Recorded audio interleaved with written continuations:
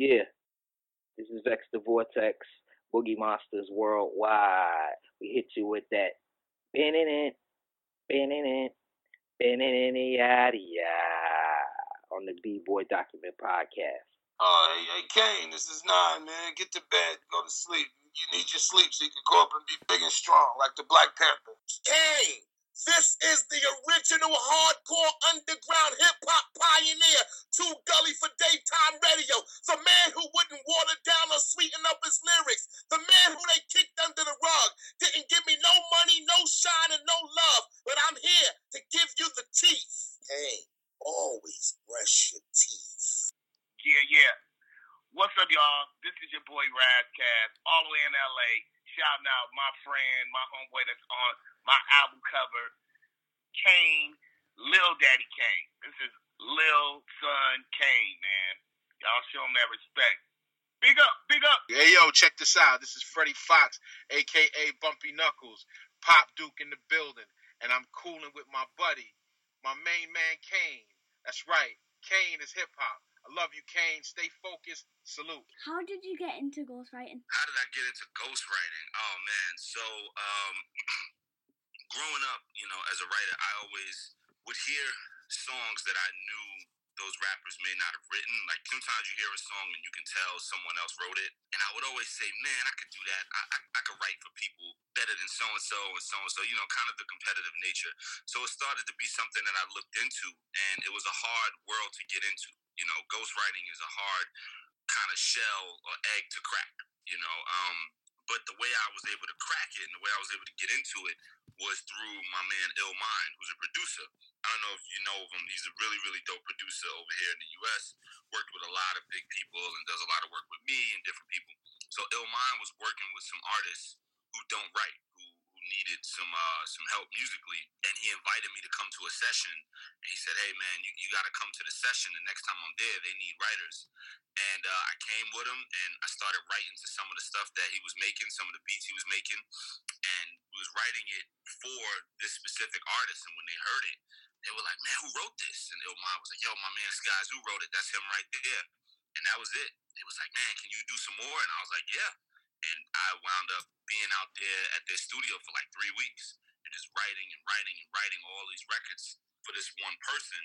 And then I started writing for other people, and it was like a domino effect. And that's it. So when you ghostwriting, for example, does people who you write for ask, can you do a song about champagne, for example, or do you just go what's on your head? Well, it's kind of like if you go to a tailor and you get a suit, they're going to measure you and they're going to make the suit exactly how you want it. The colors, the fabric, the way it fits only your physique.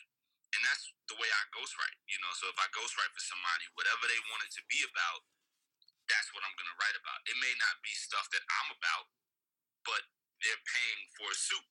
So if somebody came to me and they wanted a yellow suit with pink spots, I'm never going to wear a yellow suit with pink spots. But if that's what you want, I'll make it for you. So it's the same thing with ghostwriting. I may never talk about that type of stuff, but if that's what they want, then I can make it work.